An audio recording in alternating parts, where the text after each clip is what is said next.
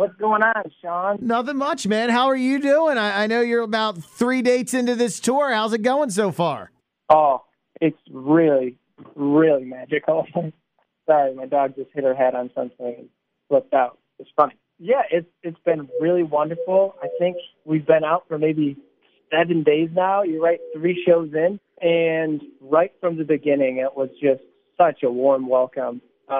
The crowds have been louder than ever, bigger than ever, more beautiful than I've ever seen. So there's a lot of magic in the air. These people are sitting out in the cold for hours and hours and hours in this cold Michigan weather just to get to the front, you know. So it's very exciting. That's awesome. Well, it's getting warmer here in Jersey, and of course, we're gearing up Hard Rock Live at Edis Arena at the Hard Rock Hotel and Casino. 2 sold-out shows, April 1st, April 2nd. Of course, Greta Van Fleet, Rival Sons, and the Velveteers. We are so happy to be presenting the show and bringing you here to Atlantic City. Have you ever been to Atlantic City? I know you never played Atlantic City, but have you ever been to the town? I don't think so. It's going to be a new experience for all of us. Man, it's going to be a wonderful gathering. It's going to be kind of wrapping up the end of this leg of the tour.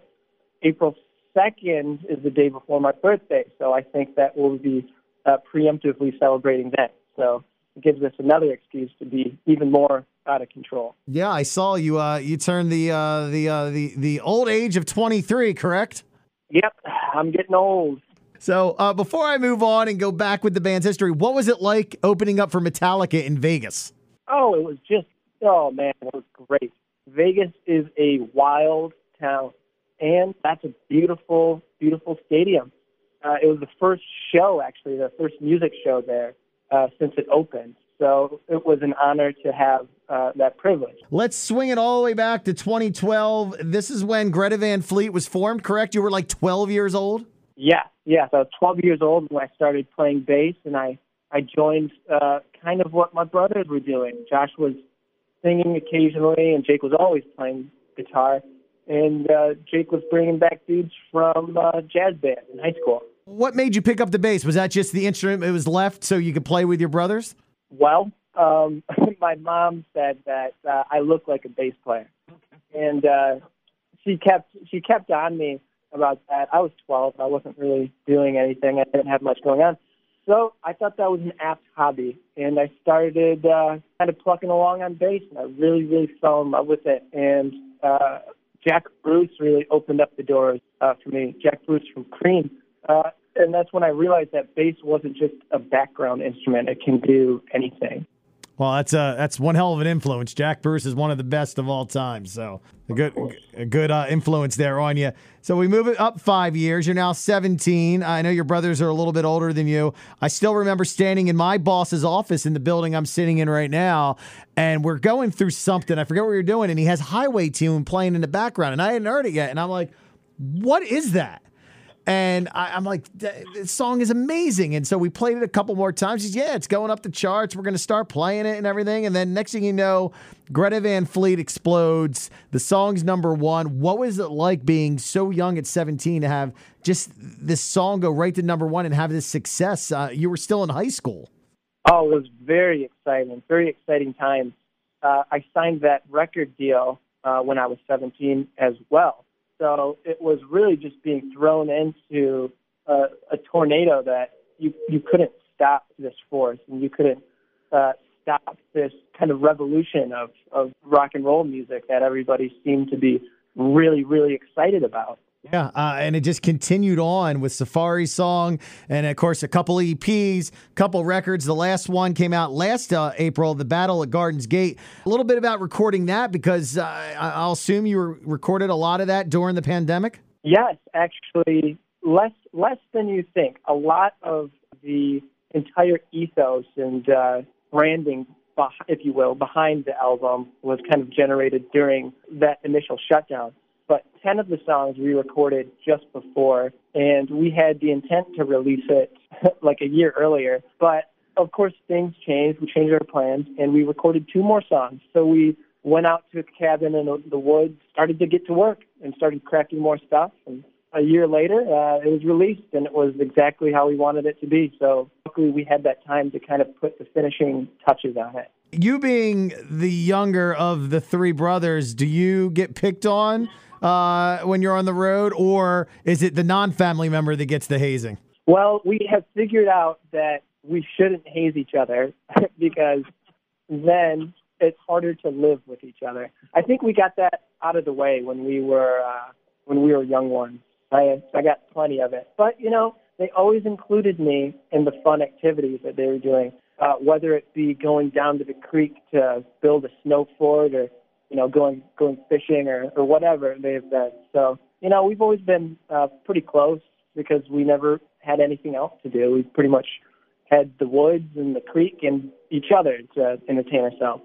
Like you said, the AC shows you get a break. Your birthday is the following day. Your brother's birthdays are on the 23rd, correct? Indeed. And then you're back out on the road. You're going overseas for a while, and then I think you're back here in the States and Canada for a while. Pretty much the rest of the year. While you're on the road, do you guys write together? Do you start thinking about the next record? Yeah, we're always thinking about it. I can't say too much about it, but we have the bedrock formed for the next album, and we have some tracks.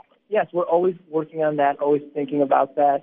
And that's our job. That's the reason we get to travel around the world and meet so many fascinating people and get so many unique experiences, is because that's our full-time thing, is to explore the things that most people don't have the time to explore. Well, and you've been in Greta Van Fleet since you were 12, since 2012. But like I said, you've put out a couple records, couple EPs. You've been around the world at such a young age. You're not even 23 yet. I mentioned the success of Highway Tune and how much it was, but the last 5-6 years, can you believe everything that's happened to the band and to you and everything you've seen and experienced? Not at all. No, I really can't believe it. I just think it's really interesting that it happened to us, and we, kind of gained this notoriety. I do believe, we deserve it. We work really hard, but there's a lot of really powerhouse talent out there that I really wish would get recognized as well. But it is very much a privilege and an honor to kind of be bestowed what we have been. And I think we're going to look forward to it with responsibility. So young, but you seem like you have a very strong head on your shoulders. I had a band in here last week. They were opening up for Slash and Miles Kennedy, called Plush. 4 girls, 3 are 19, 1's 21. Last year at this time, the one was doing virtual learning in her senior year of high school. They seem to appreciate what they have so far, and they seem to really be taking it all in, and they have strong heads on their shoulders as well. So I'm assuming you've been taking this all in, and you don't take it for granted. Indeed, yes, and I can attest that they are lovely. I've met them over in Nashville at a studio that we were working out of.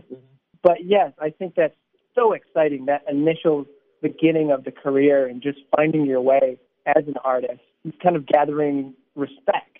It's really great when people start taking you seriously. Yeah. I saw you in Philly on the first tour, I think right before you put out the Anthem record, and you had Dorothy on the bill with you, and I mentioned Plush, and you have Rival Sons is another great young band, bands like Bad Flower and stuff. There is a crop of just great new bands, and I know it's hard for rock bands in this day and age where records don't sell, and people say that rock is dead, but it is alive and well, and you guys have definitely brought it back to the attention and to the forefront. There's just a lot of talent out here. You just got to search for it. Is there any bands that you're jonesing on right now that you're digging? Yeah, totally. I mean, I think you should just look at the bill that we kind of have going on with the opening band. All really, really great raw talent. Like the Velveteers.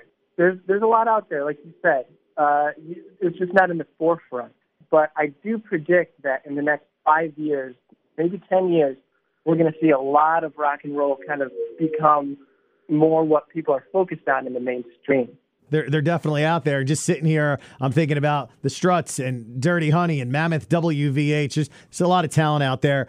Sold out 2 shows, Hard Rock in Atlantic City, April 1st and April 2nd. I would say get your tickets, but you can't get your tickets because it's sold out. Like you said, the Velveteers, Rival Sons, Greta Van Fleet will kind of be like celebrating your birthday on the last night here in Atlantic City. Sam, thank you so much for taking some time, and continued success, my friend. Of course. Great chatting with you, Sean.